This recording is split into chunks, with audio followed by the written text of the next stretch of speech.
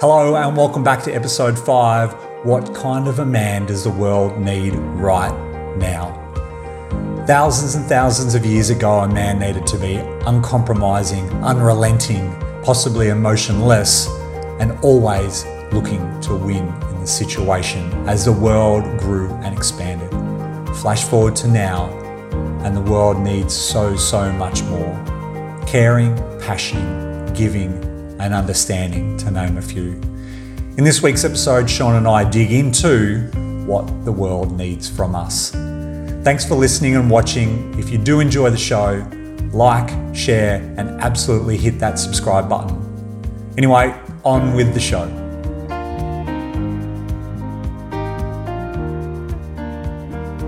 Sean, welcome back.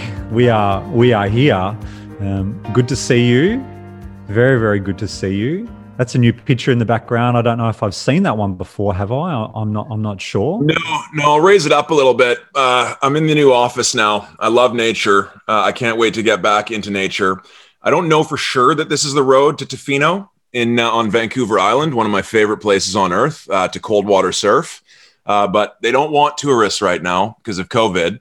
Yes. But when I look up at that when I'm working, it's good vibes. I feel like I'm on my way there. You know what I mean? And I'll be there again soon as we're able to. But it's in my office now, settled. It feels amazing.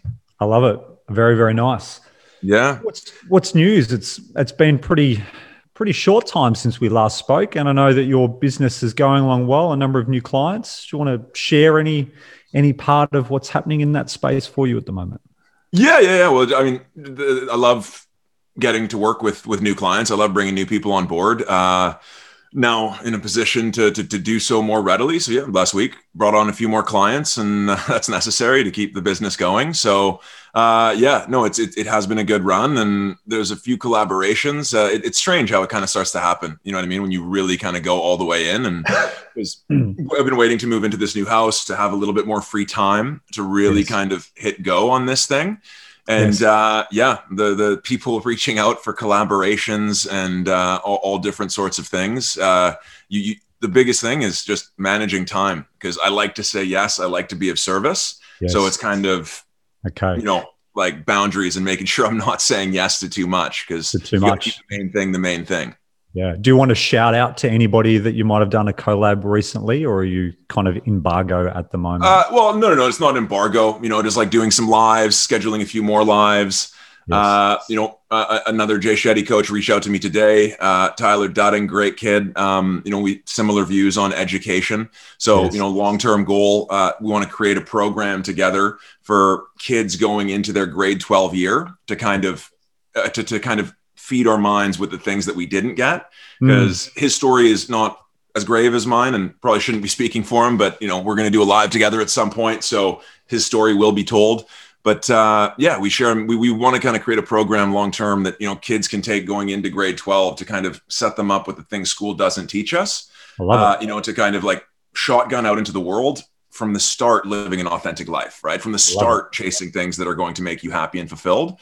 So we connected on that. So it's we both accepted much farther down the road. You know what I mean? Let's keep it on the back burner. But yes. You, my friend, how's sleep been? I can finally ask you what it's like to have a little girl.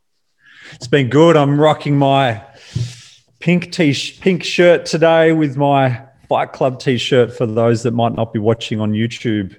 But my baby girl is here. She arrived. It's Friday morning here, Australia time, and she arrived on Saturday afternoon, a little bit before 5 o'clock. Came screaming into the world. She did, like a motorbike just tearing into the room. She was so loud, but all has gone really well. My wife is incredible, really. You know what it's like, being a dad, and you kind of just not part of the side show, but at the end of the day, like the female body and everything they go through and what they do, it's just absolutely mind-blowing. I heard a stat once that the equivalent of being pregnant, especially as you make it near end of term, is the equivalent of approximately putting your body through running a marathon every day. So, like it's, it's funny that you bring that point up, because what we're going to be talking about today is going to have some relevance to that. But, that's kind of it, right? Like, we as men will never understand what it is like to create life, right? Like we have a very small part to play. Yeah. And yet, we think we can dictate terms, and we, it's, I think like that point alone should have a lot of people reframe that, without women, there is no life, right? Like, your mother brought you into this world and carried you for, 9 to 10 months. So, it's it really is one of those things where you just kind of got to step back and support wherever you can, and it's I'm early September. I'm expecting number 2, so we're going to be going through the same thing. But yeah, what are we talking about today, Luke? So today's episode really is a lot about, men, and what kind of man does the world need? And so, we're going to cover a little bit in regards to obviously the quotes that we love, and going to cover off a movie that was, launched back in 99 called Fight Club, and chat about that. But I just really wanted to start with some stats on men at the moment. Recently, I've applied to be a White Ribbon ambassador. So I've been reading I've been reading a bit about stats. So I'll read this to you if you bear with me for a second. So the theme for International Men's Day in 2020 was better health for men and boys. The theme focused on improvement and enhancement of health and well-being of the male population. It said that globally, men die 6 years younger than women. In Australia, and it's mostly true for around the world, 3 out of 4 suicides are men. Men under 65 are 4 times more likely to die of heart disease than women. Men under 75 is twice as likely to die from preventable causes than women. However, there's some other statistics which are not just related to the male himself. It is the knock-on effect of what the male does to those around them. 1 in 3 women have experienced physical or sexual violence, or both, in their lifetimes. Domestic and family violence is the primary cause of homelessness of women and their children, and 85% of Australian women have been sexually harassed. And when I read these stats, I'm blown away by them, obviously, and I don't say that lightly. I'm blown away for, my wife and other women that might have been subject to this, or women that they know. I'm blown away by this as I have a little girl, and very mindful of that when she grows up. And I kind of ponder and go, well, what does this really tell us about the state of not all men? This is not going to be a podcast where we are poo-pooing the entire species or, gender of men. That's not what it's about. But when you look at stats like that, I think we need to reflect on it and say that there are issues that need to be addressed. So back to your original question, that's kind of what we want to dig into today's podcast about, is just to talk about men, some of the challenges we face, what maybe are some of the things that we can do, and as we always do, have a conversation about life and go from there. And that's kind of what today's about. Yeah, well, you raised a good point, right? This is not about calling blame into question or talking about fault. It's just kind of raising some of these issues and just kind of like, talking about what kind of man does the world need moving forward, right? Because I think it is really relevant and really worth talking about, because, I want to start by asking you this question. How much farther can we take bravado as an ethos, right? It's this kind of, like the machismo, the constant consumption, the proving ourselves, the holding grudges, the eye for an eye, right? All of these tactics, all of this kind of just like, choosing to hate for the sake of hating because other groups decide to hate, it will make the whole world blind, because we're just too big now. Our toys are too evolved of destruction. That is, like our weapons of mass destruction are far too dangerous that, what do we need to teach? What do we need to kind of start thinking about to just a little by little, just kind of improving one household at a time and just kind of eliminating this hate, eliminating this anger? Wow. No, I don't think the bravado does us any any good. And I think the bravado is, for most parts, been a real cover-up of, whatever's going on in the mind that we don't want to face, like for whatever reason. I think if we go back to, possibly when all of this started, was the world was in a really different spot. And you're alluding to it then. Like there was expansion of colonies, so to speak. There was frontiers to conquer, which obviously we know the challenges of what the conquering of frontiers has done for many, many races and First People. But, there was this wartime kind of rhetoric, and the man needs to be all of these particular things, and you can't feel your emotion because you're going to war, and all this kind of stuff that's been covered a lot of times in many other very learned, podcasts. But that stuff is not what the world needs right now. The world doesn't need us to be the bravado, gloss over, ignore emotions, divide and conquer. We are absolutely at the tipping point where we need to be coming together. And if we look at, something like what's happened in the States over the last, 12 months, 4 years, however you want to look at it, that's been about dividing and conquer, not bringing people together. And I think that's what we need. And if you talk about like, what does the world need from a man? It's to drop the bullshit that kind of got us here. And it's to embrace some of these other qualities about, how do I make this situation the best it can be? How do I make the situation not one where I feel that I need to win, but we all kind of win. And I don't want that to be the cheesy comment of the day, because that's not what it's meant to be. But there's the thing that maybe we'll talk a little bit about later on where we go wrong as a man, and it's our need to control. It's our need to control other people, and it's our need to control the destination of where we are right now, and it's our need to control the outcome. And they're the things that are not serving us anymore. And that's, I think, how we need to look at it. What serves us versus what doesn't. Control. Control is such a funny thing. It's such a human tendency, right? Like we've been trying to control nature for a really long time. You know what I mean? And when things don't go according to plan, like we're so frustrated. And I'm coming back to this point, you are the dominant life form. If you are listening to this, you are part of the dominant life form on this planet that is floating around in a galaxy, spinning around the sun every 365 days in an ever expanding universe. So that's the gift, right? Start asking the questions about, how do I get the most out of this gift that is going to be gone a lot faster than we realize, So like if we start asking better questions and start presenting our youth with better questions to answer for themselves earlier on, I think that's a starting point, don't you? I know my life would be different if I started asking a lot better questions internally, right? A lot more interrogative self-talk, a lot more, who am I, right? Who am I? What do I want? What do I love? Like, how can I live my authentic self and my authentic life to be able to actually contribute to this world, right? And help make the world better around me. I think we get too caught up on like the big major things when it's like, can you just make the world better for the people around you? You know what I mean? And just focus on you. And just because like, here's the thing, Luke, like that I wish more people ask themselves is like, do I enjoy all of this hate that I carry? Right? Do I enjoy all of this resentment that I carry? Does good come from this? Right? Like, is life the best it could be right now, holding on to all of this anger and resentment? You know what I mean? Like, I'm a recovered alcoholic, so I've gone through 12 steps more than once and done inventory. And, therefore, like, honesty has to be a part of my life, right? Like, I have a very hard time, leaving resentments unspoken of, or if I've done a wrong, I have to admit it, right? And this has changed the game for me. Now, obviously, like, I couldn't have continued functioning the way I was living, but it's you want to change the world, keep your side of the street clean.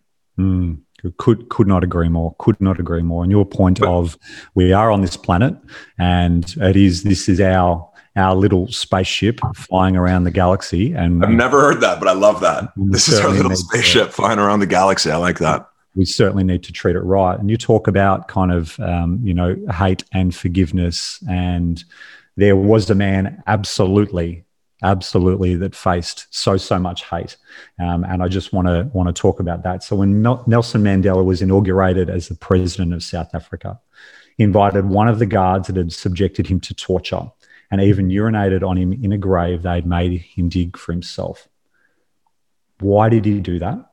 And why is that an example for men today? Well, it's actually been a minute since I read A Long Walk to Freedom, which I really wish that more people would read. Like, I wish A Long Walk to Freedom was mandatory reading in schools, to be honest with you, because I think we should teach kids more of what human beings are capable of, right? Yes. To learn how to correct those behaviors. But I'm paraphrasing, but it was something along the lines of this, right? Like Nelson Mandela said that if I resent my captors, right? Like if I choose to go after them, if I choose to hate them, then I'm still in captivity. Right. So, by inviting this man, it's a greater chance for change. Right. Like the thing is that what's very true and what I've understood because I heard Nelson Mandela say it is that the resenter is always worse off than the resentee. Right.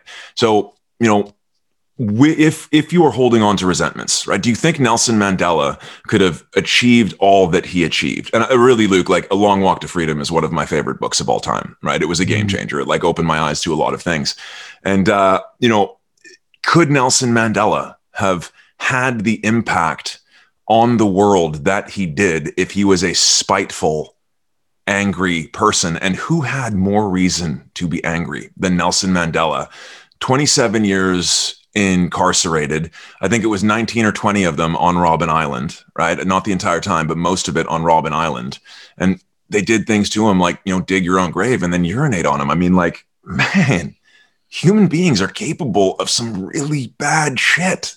Sorry for the language, but this is what I mean, like groupthink, right? Like those guards probably knew what they were doing was wrong, but they couldn't look bad in front of the other guards. They were part of a system, right? So it takes people to drive a wedge into the system to start to change the system. And, I think that how Nelson Mandela behaved and how he came out of that, I honestly think it should be a class taught in high school, when you're able to start to understand it. And maybe it is, maybe it is now, maybe like the history is a little bit more modern and they're talking about more relevant things. I'll know more when my children start to go through the schooling system. But yeah, I mean, that's kind of it on Nelson Mandela. Like there are very few people I look up to more. And, it just remembering that always kind of reminds me to be grateful. Right. And like, I don't always succeed, but I come back to it. And, like being able to see the book on the bookshelf, it helps to kind of bring me back to that space. And it just kind of reminds me, where can I be of service? Right. Where am I holding on to any potential resentments? And, it's not always easy to give them up. Right. But there are different tools, different tactics to do so, to like forgive your past self, to forgive somebody, even if you're not going to talk to them directly. Right. Like I read Kamal Ravikant's book, Love Yourself Like Your Life Depends on It. And, he suggested that you write a letter to your past self, forgiving yourself or forgiving whomever, and then either burn it to make it ceremonial or like tie it to a rock and throw it in the ocean, because like the act of that is very therapeutic and very cathartic. Right.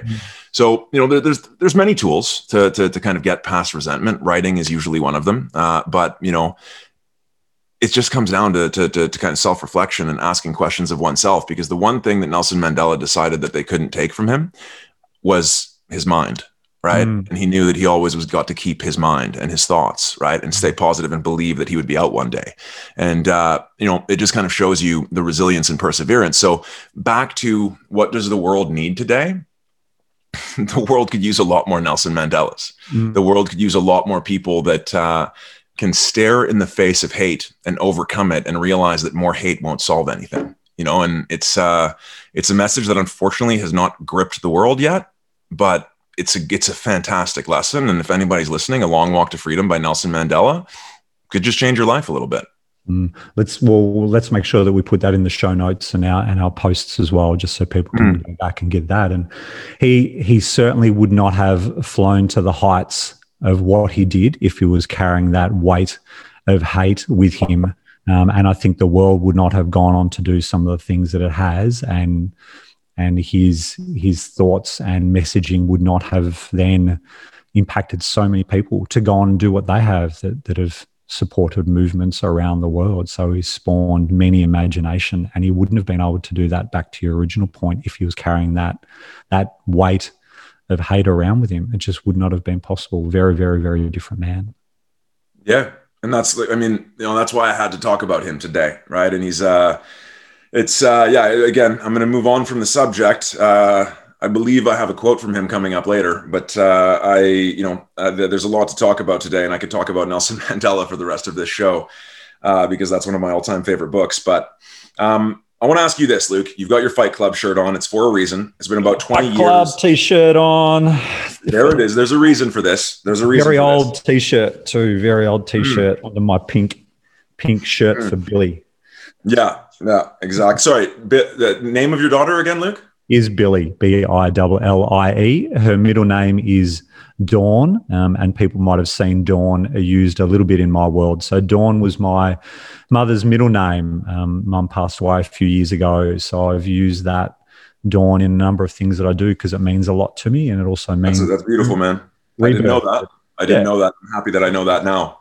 That's hilarious. You have a Billy, I have a Lily. There you go. Yeah. Moving on though, about Fight Club, great movie, and I'm actually going to rewatch it myself because it a lot of good allegories in that movie, right? It's there's a lot of things to just that get you thinking in that movie, and I watched it without the mind that I have now, like with for analytics. Yes. So basically, I want to go back and I want to pull a bunch of stuff from it because you've got me thinking now. But here it is. So Luke. Matt Goldberg wrote Fight Club doesn't offer answers to the struggles of the world, but a critique. It's not a celebration of directionless men, but rather that the modern world had commodified everything to the point where toxic masculinity becomes its own brand. Tyler Durden, the character portrayed by Brad Pitt, has everything figured out and speaks to a post-capitalist malaise where men trapped by crummy jobs and cheated out the wings they were promised, being millionaires, movie gods, rock stars, whatever it might be, can only feel alive by beating the crap out of each other in darkened basements. But it's a cop-out. Instead of facing it and creating change and embracing what exists, they run away. So elaborate. Well, that's kind of if you've watched the movie and think that it's basically a bunch of men punching themselves in the face and creating chaos is okay, then you've absolutely. That's what I thought because I watched it when I was about 20. Yeah, so. Yeah, and you've missed the point.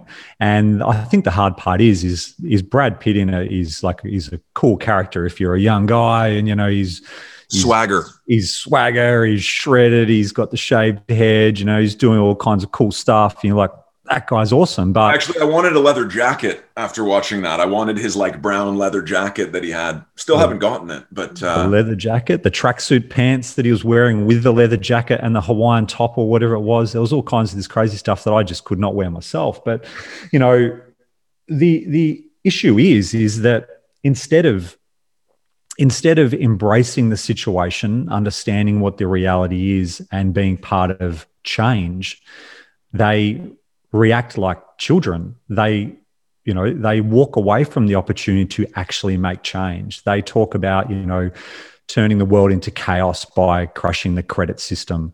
The main character played by Ed Norton has this love interest that has the ability to provide all of the things that he is seeking in life that he is replacing with his IKEA furniture because he can't handle the situation. He has the opportunity to find love and connection and all this stuff. But again, he walks away from it and invents this Fight Club and the character, which is Tyler Durden, to not face the reality and the emotions that exist with him. So he'd rather start a fight with strangers than fall in love and go through that piece of what we're here for. And that's what this is all about, right? This is not guys beating each other up. Well, it is, but that's not the point of the movie. And that's why it really appealed to me. I went back and watched it again the other day, and they're talking about, he's filling his room with condiments, no food, just condiments. He's got his IKEA, this, that, the other, everything, because that's what he's doing. He's buying this stuff to make himself feel complete. He's not getting into the relationship because he can't handle that situation. He doesn't want to feel or cannot process those emotions. So he creates this other, alter ego to avoid all of those things. And that's what the movie's about. And I think that's part of the problem that men face today as well, is that we don't want to get into the reality of what is going on. We would rather tear down than build up of what's going on around us. And that's not what the world needs. We need to embrace it. We need to go, this is what the reality is. This is how we make it better, not for just our select group of friends, but for all of these people that are, inhabiting this place with us. That's what we're missing at the moment. We're not doing this for the wider good. We're doing this for these people that we know and we're connected with and earn the same amount and drive the same fancy car and however you want to look at that stuff. We're not too worried about the rest of the world. And that's the problem. There's something that I thought when you were saying that, because I agree with every word you just said. Bravado is not for others. Bravado is for self, right? And absolutely. Bravado is exactly what this movie was, right? And I thought of a random thought while you were speaking about, how different would the movie have been had early on, because I mentioned Kamal Ravikant before, right? I love that book, Love Yourself Like Your Life Depends on It. I didn't read it at a time when it was kind of like I was down. I read it because the title fascinated me. And, I thought maybe I could use this to help other clients, right? Yeah. But he asks himself a question when he comes between a rock and a hard place. And it's a question he comes back to often that I now utilize as well. And I once upon a time would have been embarrassed to say this, right? But I don't care anymore because I just want to live a life where I don't have anxiety. I don't have stress. I'm not looking over my shoulder. I'm not regretting decisions I made because I acted on impulse or was trying to impress somebody else, right? But what if early in the movie, Ed Norton's character asked himself, if I loved myself truly and deeply, what would I do? Does the movie exist? Can you continue going on, or does he find himself, But it's exactly it, right? He took the path of least resistance instead of wrestling with discomfort, because why do most people sabotage relationships? Why do most people run when things start to get good? Is fear of loss, right? Love is terrifying because it means you might lose something. And that brings out all kinds of emotions in people that are different in every single person. You know what I mean? Like, we're all a mixed bag of a lot of different parts based on where we come from and who came before us and who contributed to our evolutionary machinery, right? I'm talking grandparents, ancestors. Yes. So some of it is nature, some of it is nurture. I used to think it was a lot more nature than nurture. Now I realize through, reading a lot of work on this stuff that it's probably closer to 25% nature, 75% nurture, right? Your environment and what you create. But, I think that's a classic example of fear, right? And toxic masculinity and going with what is easy. I mean, doing all the things they did were crazy in that movie, though, from what I can remember.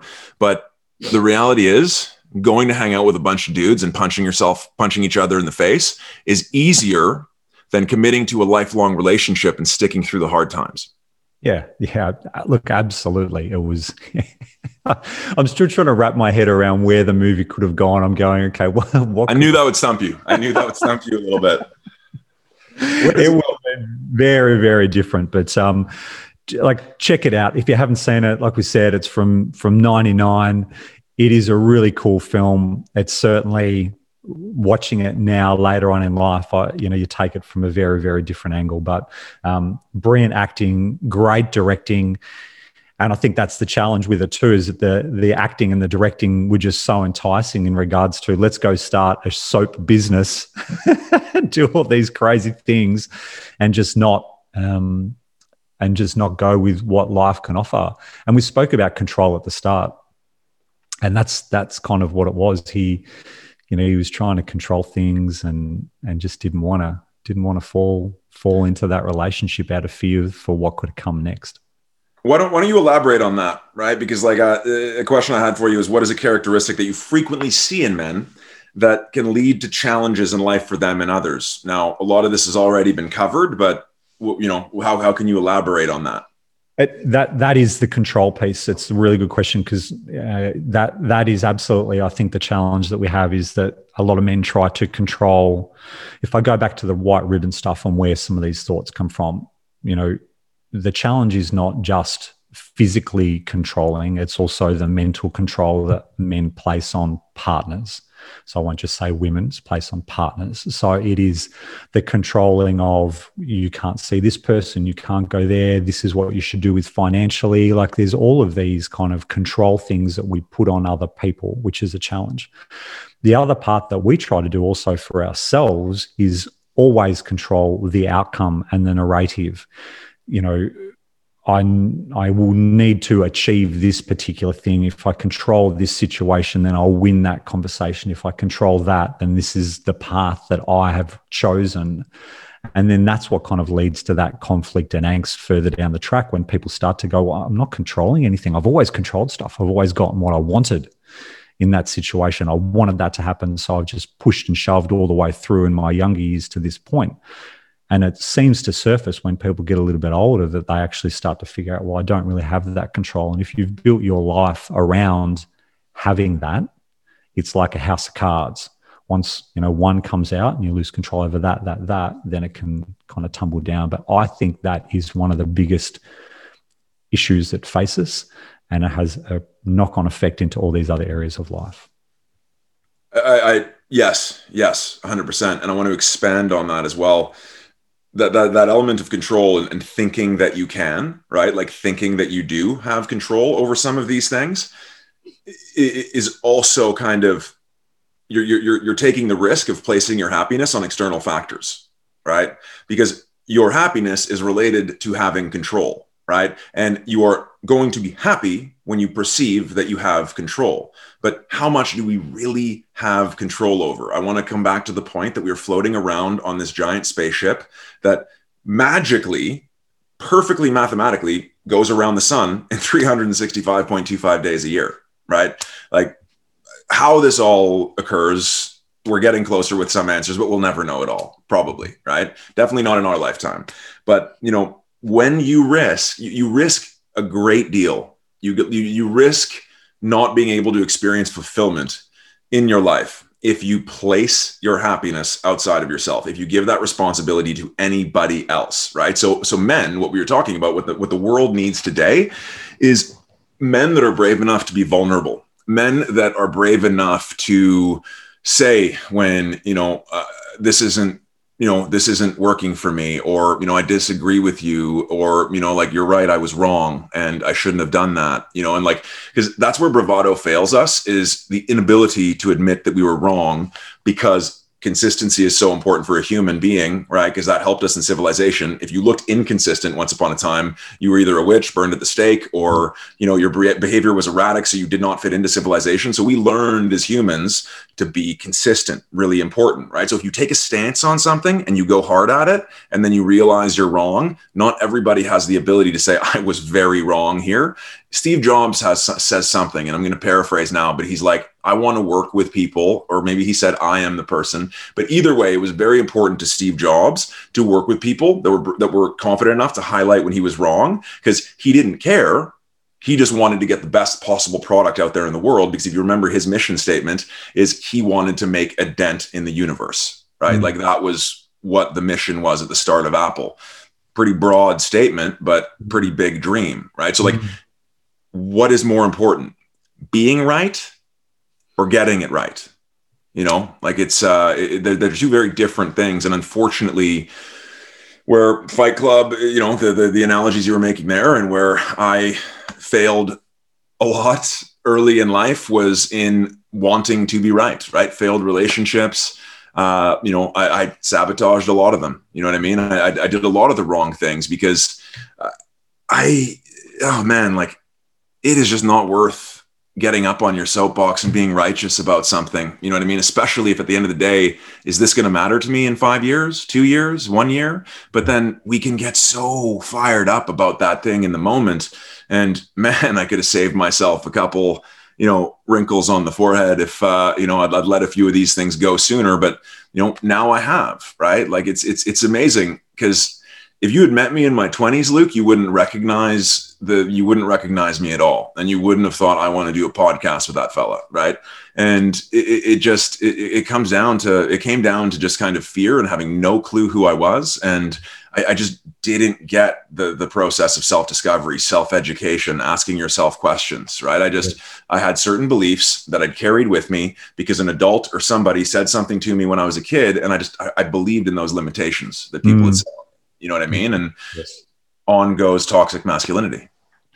So how much has the power and the art of conversation changed your life? Because I think that is something that men, again, we're using that broad brushstroke, but men generally maybe struggle with is the art of being able to have the conversation and speak what is on their mind and not walk into a conversation saying, you know, I need to own this space. I need to win the outcome and have that fear of a conversation is going to turn into a confrontation, which I think so many men walk into thinking that a conversation is just going to turn into that. So the question in a roundabout way to you is how much has the art of conversation and sharing and giving shaped who you are now versus maybe who you were when you were younger? It changed absolutely everything. Like absolutely everything for me, right? Because I realized something a few years back that I despise small talk. Despise is unfair, but I don't like doing it for the majority of my day, right? And that was a big reason why my previous profession stopped being enjoyable to me because it was heavily small talk, right? Yeah. Heavily presentation and material and, just appearances and vanity. You know what I mean? So it started to weigh me down a little bit. And the biggest breakthrough for me in my life, it could be obvious to say the first time I stepped into an AA meeting and put down the drink, that was part of it. But the biggest game changer for me was after me and a couple friends all went through something pretty hard around the same time. And instead of turtling and instead of, going into a shell, we decided to start a book club, right? And the first book that we read in that book club was The Power of Now by Eckhart Tolle, right? Yeah. And, again, the old me would have thought this is the nerdiest, geekiest thing I've ever heard of, right? Like who does a book club? Like, it's just, I thought it was cool to be that way. And because I was modeling myself after some people that I foolishly looked up to at the time. And, that book club and those fellas, my good friends, Jesse Heimsoth and Lieben Behan, it was just kind of like, man, I didn't know this was possible to go this deep with other men, right? Because we unfortunately live in a society where it's not encouraged to build deep bonds with other men deeper into life, right? It's almost kind of like that taboo thing until at least recently it's starting to come a little bit more in vogue to get a therapist, get a coach maybe, and start digging deep into your world, right? But for most of our life, like I grew up, it was still not cool. It was really not cool. Just be a man, throw a steak on it, old school. You know what I mean? Like it wasn't welcome because I played hockey, I played rugby, I played all of these sports where it was just like macho men doing macho things. So unfortunately, I didn't find the right role model early enough. I'm not upset about it because it gives me context for living now that it's like I am going to maximize the rest of my years. You know what I mean? Like I'm never going to stop learning. I'm never going to stop asking questions, and I'm never going to stop having these types of conversations that activate my soul, right? Matthew McConaughey says something that I love. And Matthew McConaughey is another guy, somebody I wish I could have a coffee with. I'm just going to throw it into the universe now, Luke. Let's have Matthew McConaughey on the show in a year or two, right? But I'm going to write that one down right now. Yeah. But he has a saying. Oh man, I lost it. But he has so many. But basically, it's he. There's a quote that we'll come to later, and I'll get back to the McConaughey. I'm really frustrated with myself that I lost that thought. I had a beauty, but I lost it. But anyways, I want to move on to something else. I want to ask you about a quote here. That is a pretty powerful one. So what you do speaks, and we've talked about this, I think, but what you do speaks so loudly that I cannot hear what you say. Why is this quote important to this conversation, Luke? Well, it's about actions at the end of the day. And, you know, I look at this and I go, what you do speaks so loudly I cannot hear what you say. Saying I love you is an important part, right? And, you know, sharing words and feelings is an important part. But you've got to do this other stuff around it, right? You can't say I love you and be all these other controlling, demeaning, negative aspects to your partner. You know, I think kind of words are cheap sometimes. They can be very powerful. And, you know, there's so many things where you just hear some amazing words and it blows your mind. But at the end of the day, life is about then going out and doing something about it, isn't it? It's not about just reading it. It's not about just hearing it. It's not about just saying it. It is then getting off your butt, going and putting it into action and making a difference to whoever it is that you're trying to make a difference to. And I think that's kind of why I like this. And it's one of those ones that always trips me up. I look at it 3 different times and want to go in different directions, but that's where I kind of come from. It's about doing it. No, it's you know, it's funny. I was having a workout before this, and when I have a workout, I just now put on. I go to YouTube and just put on like some motivational like videos, so they just keep playing. Yeah. And it just randomly got onto a Les Brown tape, and you know, Les Brown started talking about a lot of different things, and yes. he was talking about the same subject, right? And he's like, if you show me. It's like if I follow you around, right? If you say you want to be successful, and you claim that you want something, then I'm going to hang out with you for a day and watch your behavior. I'm going to see what you do, right? Because I'm going to see if you actually are what you are saying you are wanting to do. Because the words at the end of the day don't matter, right? You can want something as badly as you could ever absolutely think you could want something. But if you fail to act, if you fail to take that first step, sit in the discomfort of failing, because that's the thing. A lot of people stop at failure, right? Because it's uncomfortable. We don't like it. And especially with our education system, the way it is, do you think kids leave high school unless they have a good mentor, role model, or education within the home? How do you think most people think about failure when you're spending your entire education system avoiding failure, right? Because if you fail, it's bad. It's literally like it's binary. It's one or the other, right? And it, like, the first time I really started to understand the logic about, like, you have to fail, right? You have to fail. You have to learn through the failure. You need to continue to fail. You need to actually seek out failure, right? The first time I heard that, I thought it was the craziest thing I'd ever heard. I'm like, no, you want to avoid failure. Like, failure is like the only thing that you want to avoid, right? And it's crazy to me to think, like, how did I go through 30 years of my life not understanding this concept? But I did. And there's a lot of other people that do too, right? Because why is there a 1%, Luke, right? Why is there a 1% of the population? That number in the United States, I believe, is $400,000, right? Only 1% of the population is earning $400,000 or more, right?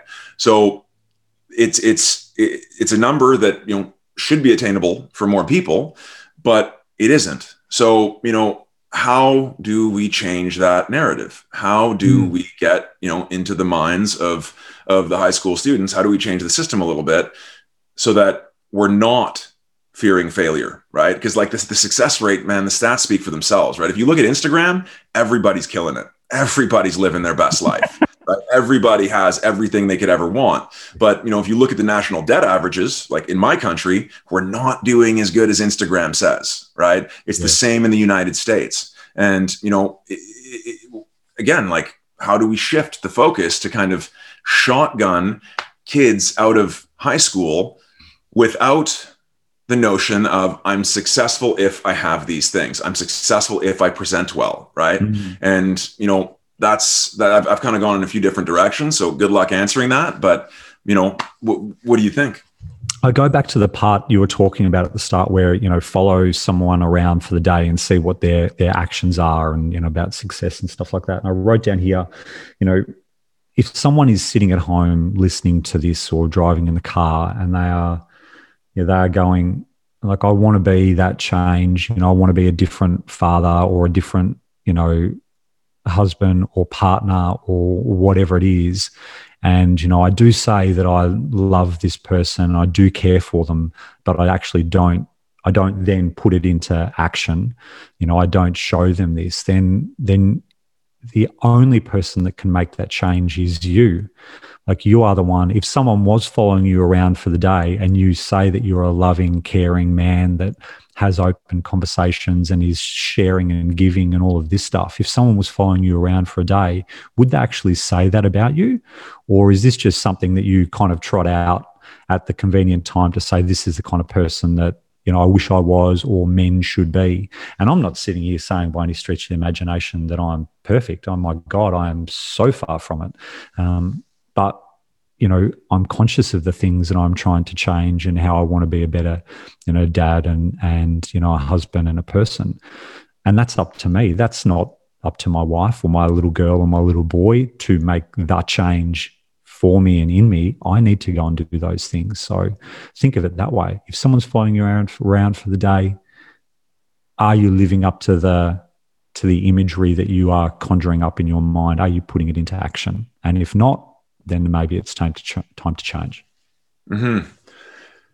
Yes, no, it absolutely is. And there's something that you said in there, and I'm going to say this very quickly because we need to move on to the next segment, because we don't want to keep going past an hour here. But I think I remember the Matthew McConaughey thing that I wanted to say, and it's that Oscar speech, the very famous Oscar speech. Have you ever seen it, Luke? Yeah. I remember the one. I do remember the one. It's a brilliant speech. And, he talks about like having something to chase, and you spoke about it there, right? You have something that you're chasing. And I think that's the difference, right? Like, that is absolutely crucial to success, is getting clear on what it is that you're chasing. His like, again, to summarize that bit of his speech, was he was asked by somebody, at 15, like a high school teacher or coach or something, like, who are you, like, who is the person like you're chasing, or like, who's your role model? Like, who is your example, or something like that. And he said, oh, that's easy. Me in 10 years. Right. And then, he happened to run into that person again in about 10 years. And he's like, so, did you catch him? Or are you in 10 years? Are you who you thought you would be? And he's like, no, not even close. Not even close. But that's not the point. Right. I set the bar high and I keep chasing, because you have to always have something to chase. Right. Yes. And, that's a big part of it, man, because a lot of people are wandering or are out there without a sail, stuck in the middle of the ocean, hoping that they end up at a bounty of treasure. Right. But that is not a winning system. And, but I got that from what you said, right? Like, having a target. Like, I have a target, a very clear target. It's a moving target, intentionally. It's never something I'm going to hit. Right? Because it's like that bunny rabbit going around the track. You know what I mean? It's moving faster than I'm ever going to catch it, but that's the point. Set the bar high. It's like a high jumper, right? If you look at high jumpers, they barely clear the bar, right? And you're like, wow, there's no way they're going to get it when they raise it up. But most do, then they raise it up again, and the pack thins out, right? But the lesson there is that if you set the bar really high, you may not clear it, but you're going to get a lot closer and farther than you ever would have had you not set the bar that high, right? You're going to jump higher than you ever would have if you set the bar low. So, absolutely. You know what I mean? So much beauty and gold in there. Absolutely. Don't, aim for over it. Don't go under it. Like, why would you set that bar? I'll get into these two quotes from you, because I know that you love a quote, but, and I know you just couldn't choose one. So I'll give you two. How does that sound? So, the effect you have on others is the greatest currency there is, by Jim Carrey. And then Nelson Mandela is back, and he's saying this time, resentment is like drinking poison and hoping it will kill your enemies. So I'll throw those two to you, over to you. Mm-hmm. Well, this is why I try to clear resentment from my heart, Luke. Like, this is why I try to live resentment free. And this quote has always, like, again, I realized I was paraphrasing it and I didn't have it in exactitude until I looked it up. But what Jim Carrey is saying is that there's no greater value than the value you can provide to another person, right? And you have the choice. And that's the thing that we don't always realize, is we always have a choice, right? Even in the hardest times, right? Again, look at Nelson Mandela. And, you know, that's what Jim Carrey made the mission of his life, right? To ease the stress for people, even if just temporary, right? To make their lives a little bit easier, if even just temporary. So the effect you have on others is the greatest currency there is, means that the ultimate responsibility is, when you go into the world, how are you making people feel? Are you making the world better because you are here? Or are you going through the world with a bunch of resentment, thinking that you're really sticking it to somebody? But how are you being for the loved ones around you if you are carrying around so much resentment and hate, right? It really is a broken model. It doesn't work, right? Like, listen to Nelson Mandela. I'm going to say it again. Resentment is like drinking poison and hoping it will kill your enemies, right? And this is coming from a man that, again, was incarcerated for 27 years for just wanting to have some basic human rights for him and people of the same skin color. And this was not very long ago, right? And that's why I'm coming back to it again. I'm probably going to read the book again because it had that big of an impact on my life. But, you know, sit on those words, right? If that quote is like, I don't get it yet, or, you know, it hasn't affected me quite yet, or you're not ready, you're listening to this and you're holding on to some resentments and some things really get to you, and you let a lot of things get to you, like I did. I let a lot of things get to me, you know, and it caused a lot more stress in my life than it needed to. Just hold on to those words and let them marinate for a while, because if it doesn't click now, it eventually will. And it'll make your life a hell of a lot better if you can find out how to forgive and how to move forward without resentment and hate in your heart. And that's why those two quotes together are extremely powerful for me, because they really do go hand in hand. And it's kind of my new mission in life now, is to just kind of help free people from, you know, the invisible prisons that we keep ourselves in through our own doing. Beautiful, man. Thank you for those beautiful quotes, and thank you for sharing that little bit at the end. I think that's beautiful. Thank you. No worries, man. I appreciate it. Thank you. Back to Matthew McConaughey again. So you mentioned in past chat that Matthew said that he was not the slightest surprised that Donald Trump got elected in the first time around. Remind me again, and why that applies to this conversation, Donald. Well, values. The point that he was making was values, right? And he wasn't surprised. He didn't say he was in support. He said he wasn't surprised, because what do we value? What do we promote? Right now, I'm not American. I'm Canadian, but I'm more or less paraphrasing what he said, hoping not to offend any potential, American audience. But basically the point was this, right? He's like, if we don't want this to occur, he's like, why do you think celebrities keep getting into office, right? Like, there was the Ronald Reagan, then Donald Trump makes it in, and, because people, Arnold Schwarzenegger was governor of California. He would have been a better president, but he wasn't allowed to because he's not born in this country. But in the United States, for the next one, apparently. The Rock is going to run for Dwayne "The Rock" Johnson is talking about it. Yes, and I think that actually would be a good thing. I'm not gonna lie to you. I think that he has more interest of more people, good for more people, right? But the point that he was making is that if we don't want to elect people like this, then our values and what we promote needs to change, right? And we promote money, right? We promote get all the things, get the big house, accumulate a bunch of crap, right? Because the moment that we are old enough to think, and my daughter is about to be at that age, there are people whose sole profession is to market to her and to get inside her mind and make her a consumer for life, right?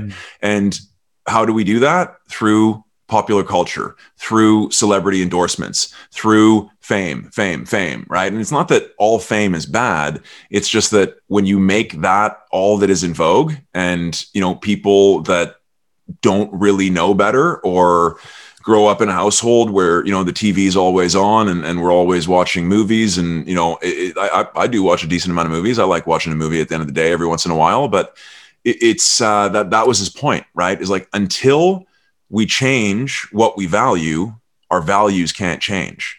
So, that was something that I thought was really interesting, because, you want to talk about toxic masculinity? You want to talk about politics of division and fear? You want to talk about increasing hatred? Well, that was Donald Trump's agenda for 4 years. You can't look back on history and say it was anything different, right? Divide and conquer. He knew that he had to rally his base. He knew there was only one type of person that was going to vote for him. So he just kind of had to be a certain way. And until we change what we value as a society, our values can't change. Yeah, it's very true. And without getting into all the political side of things, that like at the end of the day, second time around, a massive portion of that population still voted for him. So, I don't know what that tells us other than you're right. He's appealed to a certain part of society. Maybe that part of society was really fearful of what was happening around the world and they didn't want those to change. Maybe part of that society bought into the promises of what he would deliver as a president. And, and maybe that's something that we take away from this whole thing, is that like we aren't all the same. We have fears, and fears drive us to do many things that other people might not understand. And I think buying in and spreading fear, and not talking about him here, I'm talking about in general, buying into fear and spreading fear and dividing and not caring or giving is not going to serve us in the long run. And we need to do something about that as individuals, because collectively we cannot keep cashing the checks that we are. It just will not work. And we can see how it's not working right now. But maybe all of that's for a very, very different podcast. But I'm mindful. Let's bring this to a close. So Sean, we're obviously talking about systemic change here. No overnight solutions do not appear evident. And that is absolutely clear. How do you suppose we can create the environment that will result in turning those statistics that we covered at the start into rarities rather than the high frequency rate that is absolutely occurring now across the planet? Well, there is no easy answer, and I'm definitely not going to claim that my answer here is correct. There are going to be differing opinions, but this is something that I'm extremely passionate about. It's education overhaul, right? Like it's because humans want to cling to what they have for as long as they can, and the wealth usually sits with the older part of the population, and until the younger group get further up there and more established. So because of this, and because humans fear change, policy in society is usually about 20 to 30 years behind, because the people holding on to power don't want to recognize the changes happening in the world, right? So because of this, the system is kind of broken and we're always pushing for change. The younger people are always pushing for change, but it's not until we have power that we can execute that change. And then once we have the ability to execute that change, it's some of it's probably out of date because of how quickly the world moves, right? So at some point, it's almost like we have to say, okay, we've made a decent mess of things, right? Like we've got to stop fighting each other. We've got to start loving each other a little bit more, as simple as that sounds. But, what if for once humanity could come together and say, okay, can we all just agree that we might not be able to live in anything close to utopian society while we're alive, but maybe our kids and their kids can, and just change the game a little bit by changing the education system and making it less about learning specific things about specific things and more about finding passions, finding truths, right? And asking questions like, what does the world need? Because we're actually at a point where we have to start asking, what does the world need to survive? Right? Well, figuring certain things out, like how to power our grid sustainably, right? How to create clean, renewable energy that, doesn't create atomic bombs as a byproduct, right? So, because, uranium is probably going to have to play a big role in sustaining our grids and clean energy, but no one's really talking about that because the Fukushima disaster scared everybody away from uranium, right? But if you read Bill Gates, he's talking about uranium is necessary to power our grids in the future, right? So is it that we fear that our kids in high school are too young to understand these things or to really dive into these things? I mean, some of it is talked about. There are clubs. And again, maybe the landscape has changed more than I know, Luke, but there's a lot of room for growth still, right? So again, I don't have the answer, but it's education overhaul and education reform. And less us telling the kids what they must learn. There are things they should learn, right? Like math, you want to teach math because we need polymaths, we need mathematicians, we need scientists. So, it's important to allow kids to dabble into these things, but the education system wasn't for me, right? Teachers hated me. I was in the principal's office a lot, got sent home a lot. I was labeled ADHD. My guidance counselor said that, he's just fooling around. It's up to him to figure it out. You know what I mean? But like, I literally couldn't read back then. Like, I was dyslexic. I had a hard time pulling words off the page, but I was just labeled a problem child that didn't like to be there. Not the case. Once I got into university, I loved it, man. I wanted to learn. And now it's an insatiable desire that I cannot cure. I just constantly want to be reading and learning, right? If I could sit in a library and read all weekend, I probably would.